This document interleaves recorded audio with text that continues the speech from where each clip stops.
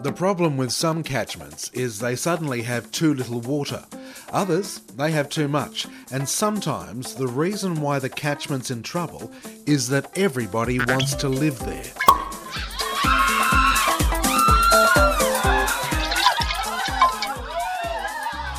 I think basically the developers have got greedier.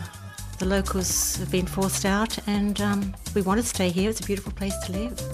But because the cost of living, if you own a shop, it's just practically impossible to survive with the rents.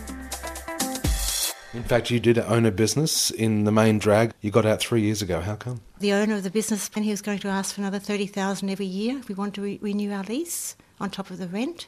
And how much was the rent? Between $1,200 and $1,500 a week.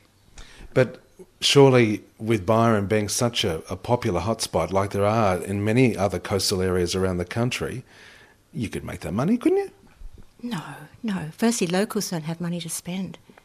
The locals here really struggle, you know. It's completely reliant on tourism.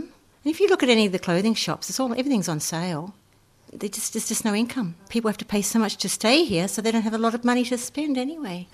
What happened was a lot of locals got forced out, sort of a lot of new people came in, like more Sydney people. I'm not saying anything about Sydney people, but just people with thinking they could do better and got really competitive. People tried to sort of take your brands, cut your throat, and we didn't want to live like that.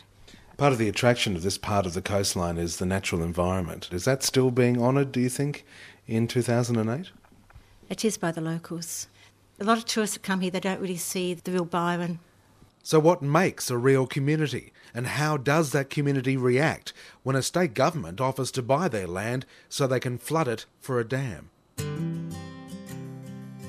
I think the main effect that this has had is on families in the area. It's just been one omnipresent pressure, and it's not like for a month or 2 months or a year.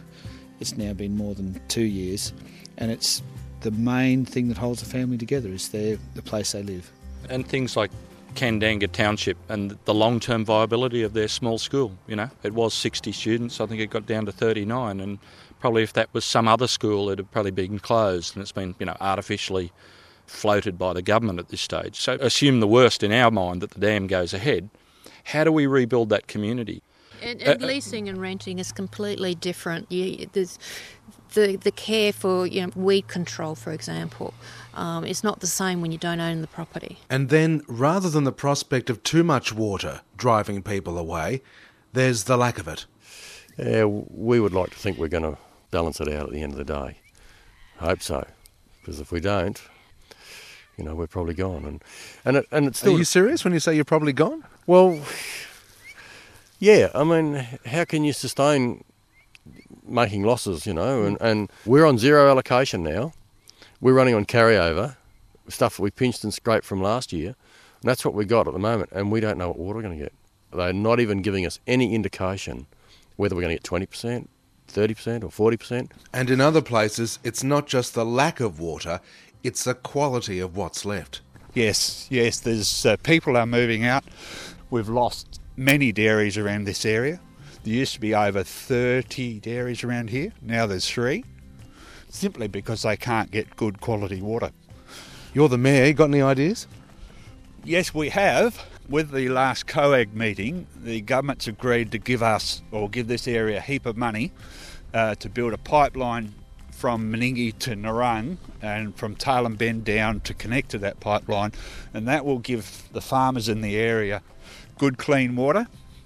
But it also may open the area up to perhaps lifestyle farming rather than broadacre farming. I think there could be a big opportunity for that down here. Even in Mildura now we're starting to see a decline in white goods sales and the car sales, and there's more horticultural properties on the market. There's just a huge number in the last month, and that's going to have an impact. The housing boom has slowed down, it's gone. You know, we've got builders now that have got nowhere, they're going off into the mines or finding somewhere else. So the heat's gone out of it. It's really put the skids under this region.